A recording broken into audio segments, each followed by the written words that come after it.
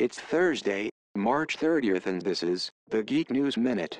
Batgirl is flying solo. The superheroine is getting her own standalone movie from filmmaker Joss Whedon.